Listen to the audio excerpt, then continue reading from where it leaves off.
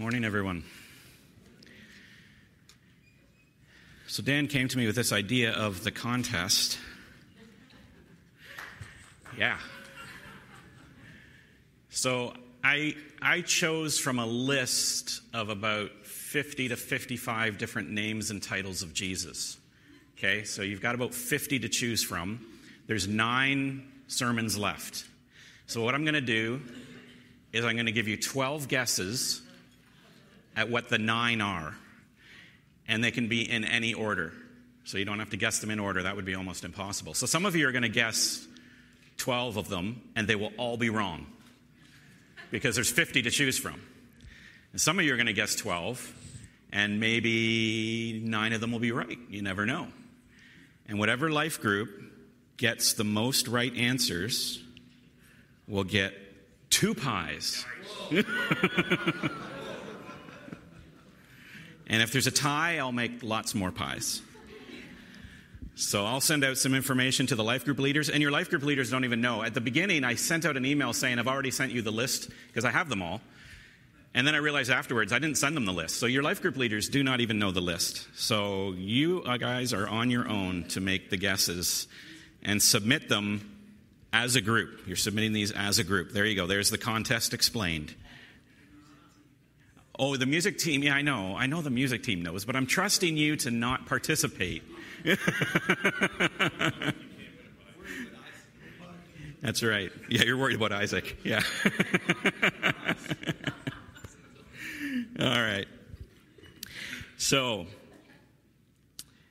the reason that we're going through this series, as has been mentioned, is that And I started off the series reminding you of kind of visiting the eye doctor and how he's flipping the lenses over your eyes. And these names and titles of Jesus are kind of like those lenses that the eye doctor, the optometrist, I guess I should use their actual name, the optometrist uses to correct your vision so that you can see more clearly. And God has graciously given us so many names and so many titles of Jesus that as we look through those titles and as we look through the lens of those names, we see specific things about Jesus more clearly and in greater detail.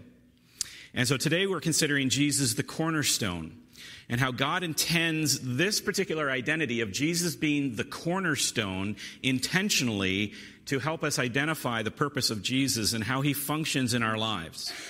And there are several places in Scripture that identify Jesus in this way. The earliest claims of Jesus as the cornerstone are found in the Old Testament, and they're obviously prophetic. They're looking ahead to the arrival of the cornerstone in the person of Jesus. We see in Isaiah 28 that God spoke through the prophet and said, "Therefore, the Lord God said, Look, I have laid a stone in Zion, a tested stone, a precious cornerstone, a sure foundation, and the one who believes will be unshakable. And I will make justice the measuring line, and righteousness the mason's level, and hail will sweep away the false refuge, and water will flood your hiding place." And then later on, the psalmist writes, "I thank you that you have answered me and have become my salvation. The stone that the builders rejected has become the cornerstone. This is the Lord's doing, and it's marvelous." Now, when we read those verses, we have the benefit of being on this side of the cross and on this side of the New Testament writing. We have the teaching of Jesus and the teaching of the apostles, which helps us understand what God is saying in these verses. What is this about a cornerstone, and what is salvation on a cornerstone, and how is the stone rejected, and how does it become salvation? And so for many of us who have put our trust in this cornerstone and our foundation is secure, all I have to do is read verses like this morning, and our hearts are already being warmed within us. Because we already know on this side of the New Testament and experience the spiritual realities of this cornerstone, and that this cornerstone is Jesus. That is the identity of the cornerstone that God has placed in Zion. And we just see that, if you want a little more to just get this identity kind of in your mind, while he was teaching, Jesus himself quotes Psalm 118. He quotes this psalm to the Pharisees who were challenging him. And in Matthew 21, we're told that in the moment that Jesus quoted Psalm 118, they immediately were aware that he was talking about them and him. They were the ones that were rejecting the cornerstone, and he is the cornerstone. They were the builders rejecting the cornerstone, and the kingdom, he said, would then be given to another people because they have rejected him. But God's purpose in making his cornerstone goes much further beyond what Isaiah and the psalmist and even Jesus has to say about the people of Israel. The letters of Paul and Peter are especially helpful in focusing our lens on what it means that Jesus is the cornerstone and why it's helpful to us to understand him as our cornerstone. And there's three ways in which it's most helpful. We're going to go through them this morning. The cornerstone of Jesus is important with respect to the community of all Christians, the church, and the life of the individual believer. And it even has significance for those who do not believe. And we'll see these three things this morning from our main text in Peter and a couple other places. Let me just pray before we begin looking into God's word. Father, we do look to your word for its illumination, for its revelation. We thank you and we understand that Jesus is our cornerstone. And I pray that we would learn that that's no accidental title that you've given him, that you planned it from the very beginning, that you revealed it in Isaiah and in the psalmist, and you teach it again in the apostles so that we might learn what it is that we need to know about your Son, that he is the cornerstone. We pray this in Christ's name. Amen. So our main text will be from Peter, and in it you should see those three implications. There are implications to the whole church, the whole community of all Christians. There's implications to our individual lives as believers, and there are implications to those that are not believers. 1 Peter 2, 4-5. As you come to him, a living stone, rejected by men, but in the sight of God, chosen and precious, you yourselves, like living stones, are being built up as a spiritual house, to be a holy priesthood, to offer spiritual sacrifices acceptable to God through Jesus Christ. For it stands in Scripture, behold, I am laying in Zion a stone, a cornerstone chosen and precious, and whoever believes in him will not be put to shame. And so the honor is for you who believe, but for those who do not believe, the stone that the builders rejected has become the cornerstone, and a stone of stumbling and a rock of offense. They stumble because they disobey the word, as they were destined to do. So the first thing that we want to do here is we're considering this concept of Jesus as the cornerstone is, of course, to focus on Jesus. Everything starts with the identity of Jesus, really starts and ends with the identity of Jesus in the Christian life. That's why we're called Christians. And so we look to Jesus and who he is for the greatest clarity of our understanding of ourselves and of Scripture and of him. And Peter describes Jesus in the exact terms given by God in Isaiah. In fact, he quotes Isaiah there, you may have noticed, so that we don't miss the connection. Peter says, this is who God is talking about. He's talking about Jesus. So let's just look at Isaiah again, and I want to bring forward at least 6 things that are meant by Jesus being God's cornerstone. He says, therefore, the Lord God said, look, I've laid a stone in Zion, a tested stone, a precious cornerstone, a sure foundation. The one who believes will be unshakable, and I will make justice the measuring line and righteousness the nation's level. Hail will sweep away the false refuge, and water will flood your hiding place. As I said, there's at least 6 things there that are important to us from that verse. First of all, the laying of the cornerstone is the work of God. When we think of the cornerstone, we have to understand that it is God who lays the cornerstone. He's the initiator of this building project. It is God who sent his Son. It's his handiwork. Whatever results from the cornerstone that is laid in Zion is his handiwork and not ours. And whatever God builds will accomplish its purpose. God never fails to accomplish what he is building. And so the work of Jesus as the cornerstone is a divine work. And this further is emphasized in the fact that the cornerstone is tested. God says it is a tested stone. It's a stone that has passed every test and it will not fail. Jesus was tested against Satan for 40 days in the desert. He was tested by the Pharisees and the Sadducees during his teaching ministry. He was tested finally by God the Father in the Garden of Gethsemane, and Jesus passed every test. And so from this we know that God's cornerstone will not fail. And thirdly, we see then that the cornerstone is a sure foundation. What it is built on, this foundation, will not fail either. If you build your life, if you build your church, whatever you build on the cornerstone of Christ will never fail.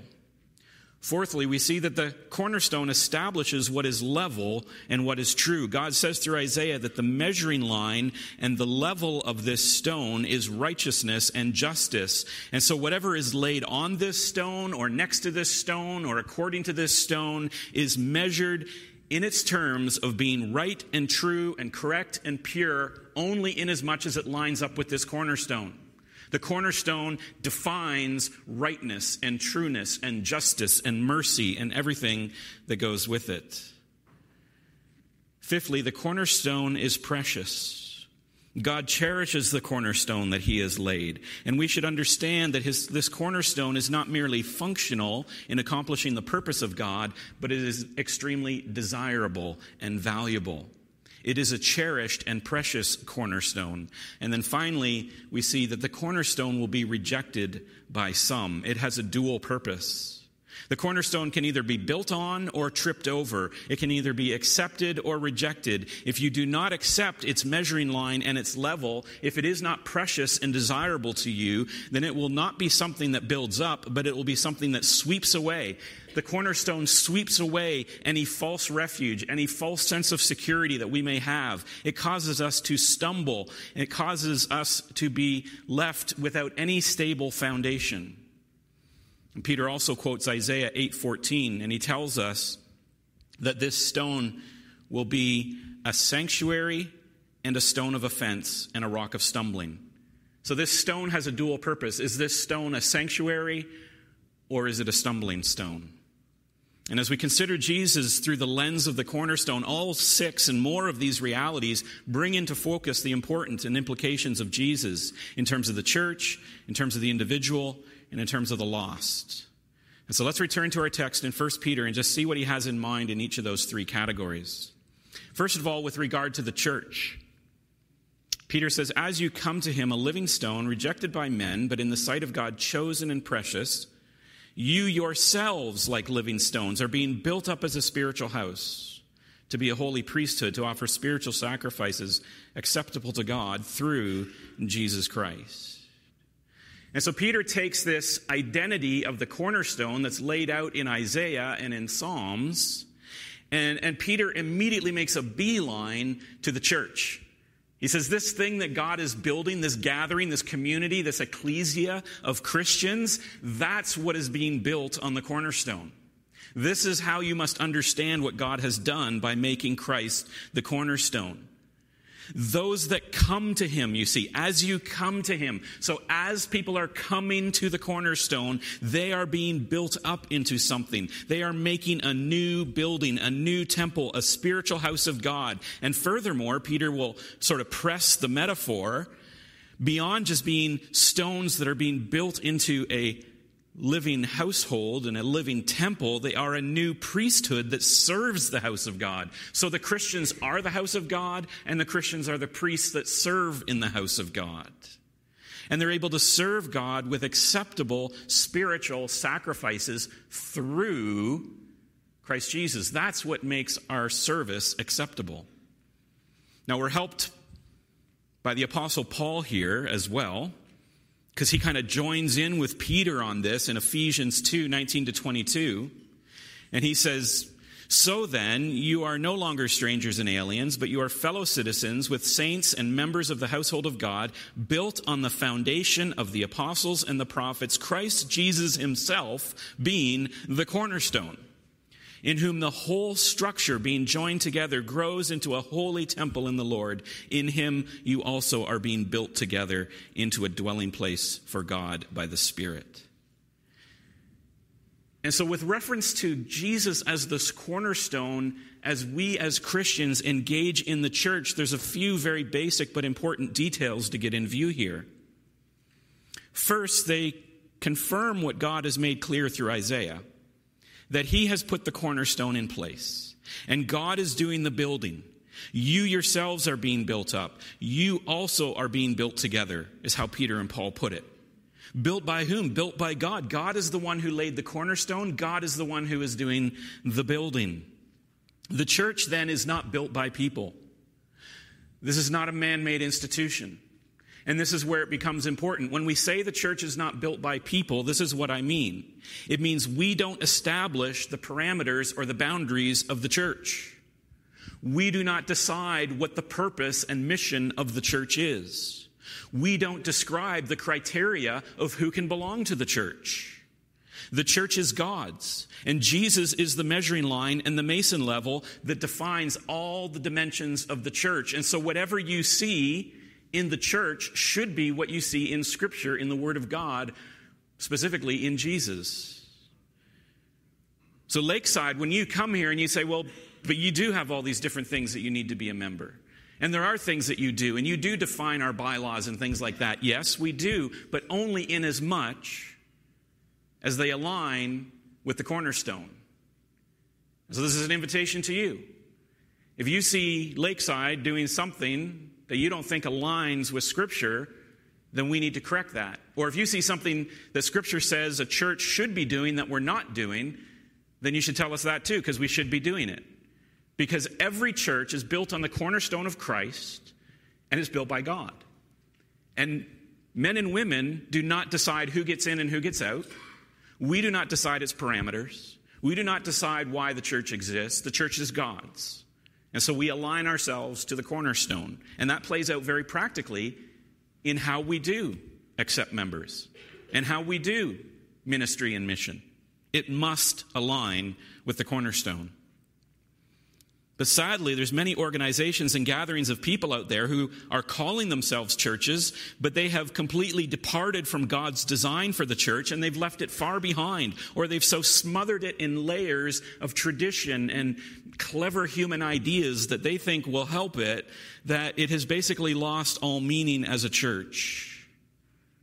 Here at Lakeside, everything is subordinate to the person of Christ and the cornerstone. So that's important. Jesus as the cornerstone is important to us as a gathering together as community of Christians who follow Christ.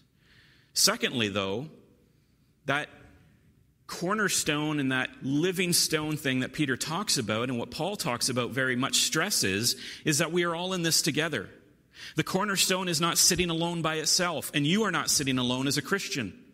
To understand Jesus as the cornerstone is to recognize that there really is no such thing as a Christian without a church. Paul and Peter both say that you are being built together into a spiritual household. And you are, as Christians, if you're a Christian here today, you are being built together alongside other Christians unless you're resisting God's building you together, which you can do. You can actually resist the idea thinking that you can come to the cornerstone but not come to the building, to the people that the cornerstone is built on. And some people do that. It's like, I want the cornerstone, but I don't want any of the stones that go with the cornerstone.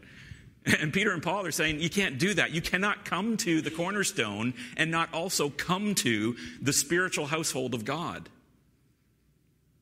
The church is the body of Christ on earth. You can't love Jesus and hate his bride. That doesn't mean the bride is perfect. It doesn't mean this building is perfect. Even the spiritual building that Peter is talking about. But you can't come to the cornerstone and walk away from the house. To come to Jesus, the cornerstone, is to know that you belong. Paul says you used to be foreigners and now you're citizens. You didn't used to be family, but now you are family. That means for you as a Christian then, you have a God-ordained place to belong and a purpose to serve in God's house. You are supported by those under you and supported by those beside you, and you are supporting those that are above you. So Paul says you have a purpose. After God laid the cornerstone of Jesus, the most important part by far, but God also built out the foundation with the apostles and the prophets. And a couple of chapters later in Ephesians, Paul goes on to say that Jesus gave the church evangelists and pastors and teachers in Ephesians 4:11, a whole bunch of people with spiritual gifts to build up the church. This is what God is building on the cornerstone of Jesus. And so you cannot come to the cornerstone and not come to that spiritual house, and you have a place in that spiritual house. No matter how insignificant you might think your life was previous to coming to Jesus, when you come to the cornerstone, you gain a new significance and a new identity and a new purpose in being part of God's house. So that means very practically, as you look around this room, you should see that sort of spiritual building being built. We can't serve the house of God apart from our place in his house. Here at Lakeside, every kingdom expanding and God glorifying work that is done here comes from living stones that are a part of God's spiritual household. It doesn't come from anything else. It means that I can't serve except that others serve. And they can't serve unless I serve and you serve. All the bricks of the church hold together as we fill in our place and stay true to the cornerstone of Jesus. There's no worship if none will sing. There's no teaching if none will teach. There's no comfort if none will care. Summer camps draw children to after-school programs, and after-school programs bring families to gym night. And gym night and after-school programs draw families to Sunday morning services. And Sunday morning directs people into life groups. And from life groups and Sunday mornings and summer camps and youth groups, people come to know Jesus and find their place in the household of God. It all hangs together. Nothing is unimportant. From after school to life group to elders to greeters to coffee to preaching to singing, it all is bricks built together in the household of God. So it's important that we understand Jesus as the cornerstone in terms of how we understand our role in the church and what he intends for us. There's more implications about the church that we could dig into, but I want to get to the lens of Jesus as the cornerstone and how it affects us as individual Christians as well. First of all, we want to see that by seeing Jesus as the cornerstone, it clarifies our own identity in Christ. Peter says Jesus is the living stone, and you also are like living stones. So by coming to the living stone, we become like the living stone. And if you go through the New Testament, it will emphasize over and over and over again that as we come to Jesus, we will be identified with Jesus, both before men and before God. Before men, we are identified with Jesus because the cornerstone is rejected, we read here. And so if the cornerstone is rejected, and we understand that that is true of Jesus, then we can expect to be rejected as well. If Jesus is the stone rejected by men, then we should not be surprised if we are rejected. John 15:20, Jesus tells his disciples, if they persecuted me, then they will persecute you. So don't be alarmed, Christian, if people reject your faith, or if they reject the way you live, or they reject the way you treat other people, or your views on things, or your politics that align with the Bible. Anything that you do that aligns with the Bible has the opportunity to be rejected and offensive to people around you. But if you have come to the living stone, to the cornerstone, understand that the cornerstone is rejected. And so therefore, before men, you may also be rejected. But just a few paragraphs later on, Peter says, if you are insulted for the name of Christ, you are blessed because the Spirit of glory and of God rests upon you. So if you're going through life and you're struggling with the rejection that comes from identifying with Christ, then meditate for a while on Christ the cornerstone. Rejected by men, rejected by his own people. The fact that the cornerstone is rejected informs what we should expect. But even as we are rejected by men before God, we're identified with Jesus. Paul says in Galatians 3:27, for as many as were baptized into Christ, you have put on Christ. And in 2 Corinthians 5:17, he says, therefore, if anyone is in Christ, he's a new creation. The old has passed away. Behold, the new has come. And so by seeing Jesus rightly as the cornerstone, and as Peter and Paul say, we as living stones becoming like the cornerstone, you are chosen by God and you are precious in his sight. Just as the cornerstone is precious, so you are precious. So Jesus being the cornerstone has a lot to say about our identity as Christians and about who we are. And then Peter continues to stretch the boundary of the temple metaphor, as I said, to say the living stones of the temple are also the priests who serve in the temple, a holy priesthood, or he's going to say a little bit further on in verse 9, a royal priesthood. That says something about our identity as well. It says something about your identity if you're in Christ.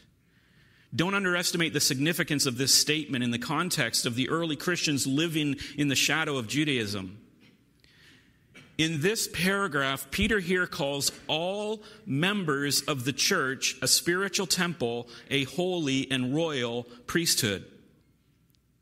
So Peter says the Greeks, the slaves, the women and children, the poor, the lame, not just the Pharisees, not just the healthy, wealthy Jewish people, not just all the people that you would expect to be priests or to be kings, to be royalty.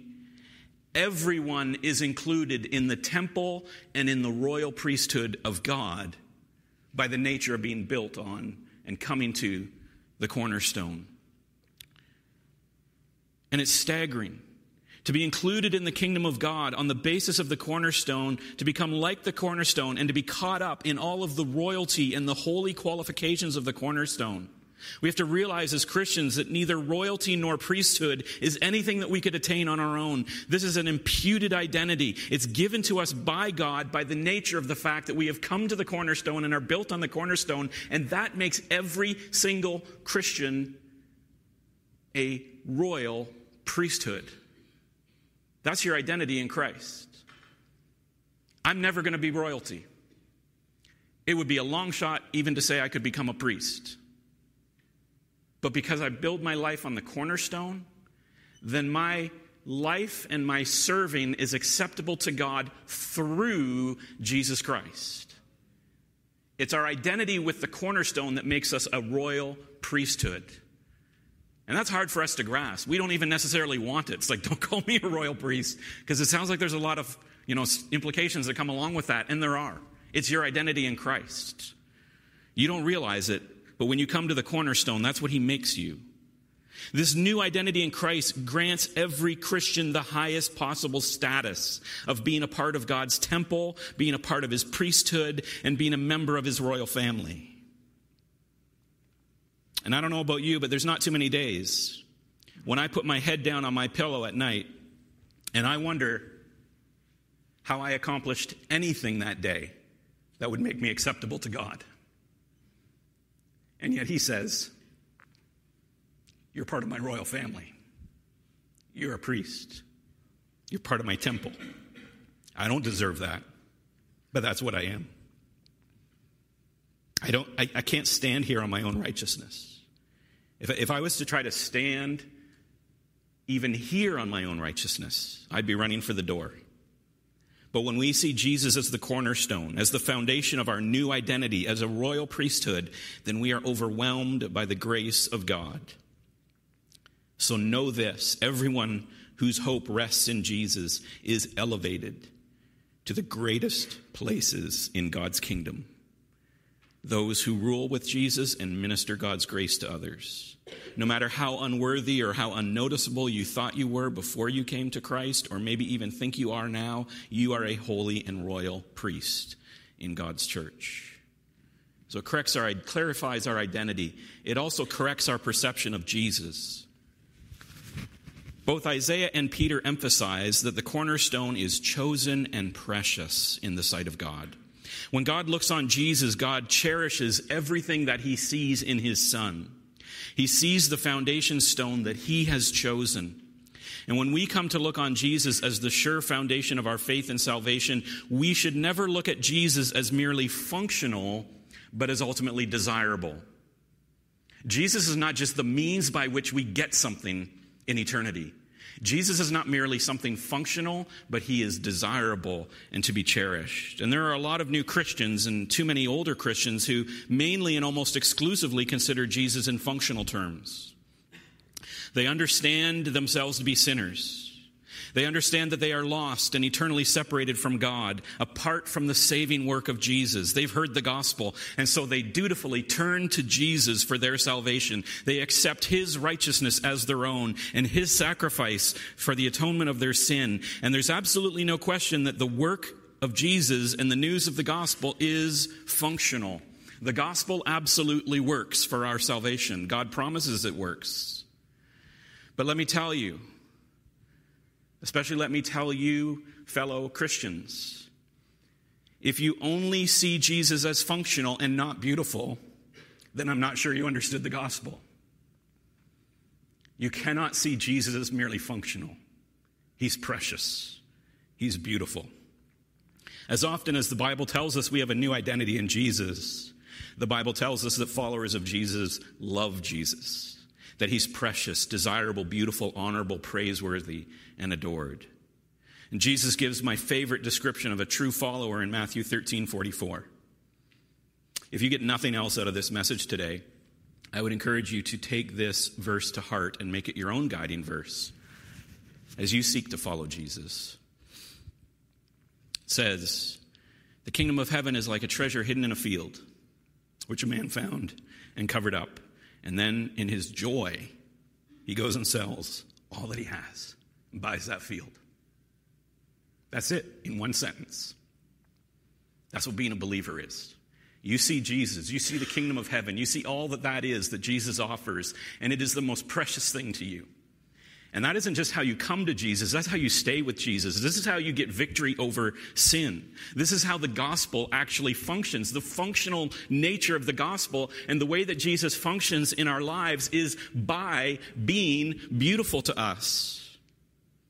We don't have to love Jesus, we get to love Jesus. God has so ordered things that our enjoyment and satisfaction in Jesus is the very means by which we are set free from all lesser desires and false satisfactions. Is there some sin in your life that you are inextricably attracted to? That it is just so tempting to you, it is so desirable to pursue that sin? Your desire in that sin evaporates to the degree that you value Jesus and see him as precious. By treasuring Christ, all other treasures diminish.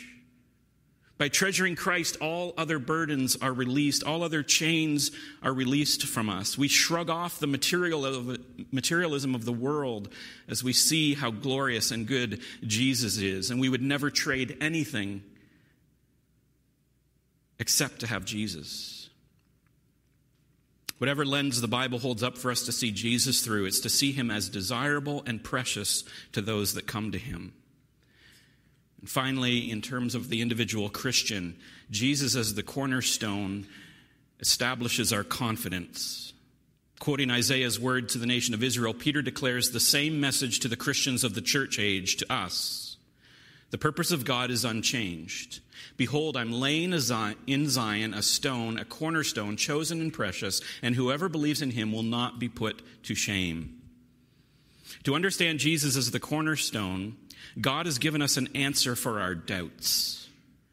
The last part of Isaiah's word from God there, will not be put to shame. It is translated several different ways, but they all mean the same thing. In the ESV, it says, will not be in haste. The NIV says, will never be stricken with panic. The Holman Christian Standard says, will be unshakable. Peter says here, will not be put to shame. They all mean the same thing. You put your hope in the cornerstone, you have no need to run, you have no need to fear, you have no need to be embarrassed, you have no need to panic, because your hope in the cornerstone is sure. It is the answer to all of our doubts. God has given us a sure foundation for our faith and our life to trust in now and for eternity. What God has built will not fail. God has laid the stone in Zion. Zion is the ancient holy district of Jerusalem. It's where God intends to meet with his people. It's where God has established his royal rule. Psalm 121 says, Mount Zion cannot be moved, but abides forever. God has chosen and tested this stone. He loves the cornerstone, and we must never fear that the cornerstone will ever fail us. It is the establishment of our confidence. Now, it's interesting that this particular view of Jesus and the confidence that we should have in him comes to us from Peter. That he is the cornerstone, and on this you can build and never worry. Now, why is it interesting that Peter writes this in his letter? You may remember that Peter did have something to do with Jesus' founding statements of the church. Jesus was asking his disciples who they thought he was. Maybe he was a prophet or Elijah reborn or a good teacher. And Peter answers Jesus and he says, "You are the Messiah, the Son of the living God." To which Jesus says, "That answer didn't come from flesh and blood. That answer came from my Father." And he says, "Peter, Petra, little rock, on this rock I will build my church, and the gates of hell will not prevail against it." Now, who's the rock? Peter knew what Jesus was saying. Peter understood that it isn't him. What church would be built on Peter that could withstand hell? I mean, Peter was an interesting guy, to say the least. Right? Faithful one day, lost the next. And like all of us, restored back into the grace of God, even after denying him 3 times. Sometimes he's praying, sometimes he's cutting people's ears off with swords. Right? Jesus is sitting there and he's saying, "On this rock I will build my church." It's not Peter. Peter knows it's not Peter. So he writes in his letter, this is the rock that the church is built on. The cornerstone is Jesus. The rock that the gathering of the church is built on is the declaration that Peter made. That was not from Peter, but was from the Father. The declaration that Peter made was, "You are the Christ, the Messiah, the Son of the living God." That's the rock that the church is built on. And I don't know how some mainline churches have gotten this wrong for like 1,500 years. Because not even Peter understood what Jesus to say that way. Jesus understood the rock was Jesus. Peter understood the rock was Jesus. He's the cornerstone that the church is built on. And it will not fail. The gates of hell will not prevail against it. And so we have absolute confidence in our faith and in any church that stays founded on him, that we will be secure to the end. So it establishes our confidence. It clarifies our picture of Jesus and our understanding of our own identity. But finally, we come to the warning. There's a twofold purpose to Jesus' work as the cornerstone of God's house. He's everything we've talked about and more than those things as we accept him. But Jesus, the cornerstone, is something else entirely to those who reject him. He is the stumbling stone and the rock of offense. Peter concludes, "So the honor is for you who believe. But for those who do not believe, the stone that the builders rejected has become the cornerstone, and a stone of stumbling and a rock of offense. They stumble because they disobey the word as they were destined to do." What we do with the cornerstone will establish our destiny. How you choose to approach the cornerstone will establish the conclusion of your existence. Isaiah, the psalmist, Jesus, Peter, they all present the reality of Jesus as the cornerstone in 2 ways, as both hope for the believer and a warning to the unbeliever. If you look to Jesus and you don't come to him as the living stone and as the sure foundation of your faith and salvation, if you don't see Jesus as desirable and your place and purpose in him, if none of those things are true about Jesus, then you will be offended by him. You will be offended by the claims he makes of who he is. You'll be offended by the claims he makes on your life. You will be offended by the light that he shines on your darkness. You will be offended by the confidence that Christians have in him. You will stumble over the cornerstone, and it will sweep away your foundation. Jesus says there's only 2 ways to approach me. You're either going to approach me and be destined for confidence and salvation, or if you don't approach me, you'll be destined for destruction. To see Jesus rightly through the lens of the cornerstone is of great blessing to the Christian, but it's also a clear call to the unbeliever.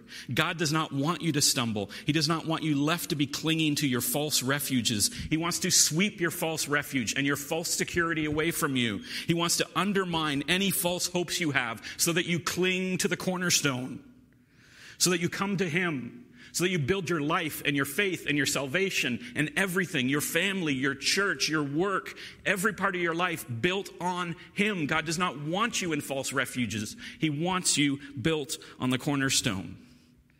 And so Jesus doesn't leave you the option. He says, you're either going to come to me and be built, or I will sweep away your false security. The world today is a vast desert of shifting and barren sand. And maybe you've been trying to find a stable place to walk or to stand, and you thought you had your stability either in this philosophy or in this lifestyle or in, pursuing this. But then something came along and everything shifted under your feet, and you don't understand the world anymore or what's going on. And Jesus says you should expect that to happen because you're not built on the cornerstone. Maybe you've tried to find refuge in places that are not actually secure. And the next crisis just washes away the hope and confidence that you built up. God said to Israel 4,000 years ago through Isaiah. He said to the whole world 2,000 years ago through Jesus. He says to us today through his word that there is a rock, there is a firm foundation on which you can stand. It's a tested, precious, and unshakable refuge that will draw you into community and into unity and into purpose. It will give you a new identity in the holy and royal household of God. And you need not stumble if you build on that cornerstone. I pray that you would do that today. Let's pray. Father God, thank you for this lens through which we can see Jesus as the cornerstone. It speaks in so many different ways into our life together as a church, our life as individual Christians, even the lives of those who do not yet believe who may be listening to the sound of my voice right now.